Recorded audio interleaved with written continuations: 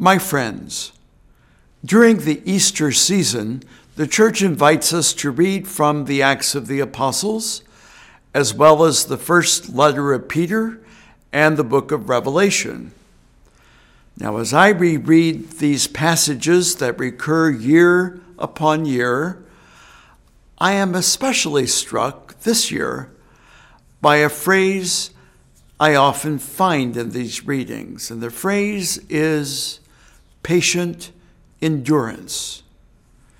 You know, those early Christian communities didn't have it easy. You might say they were a besieged minority.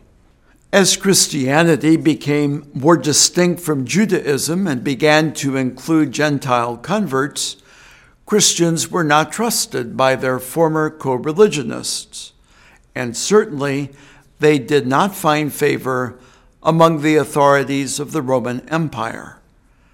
Besides all that, they sometimes found it hard, just as we do, to persevere in living the demands of the gospel. There was always a danger that they might return to their former way of life. Patient endurance. That pretty well sums up what you and I need right now, and in spades. It's evident that people are tired of staying home and want to be out and about. It's evident that some are ready to throw caution to the wind. So I'd suggest that we pray, you and me, for patient endurance and on two counts. First, that we would behave well and wisely as this pandemic lingers.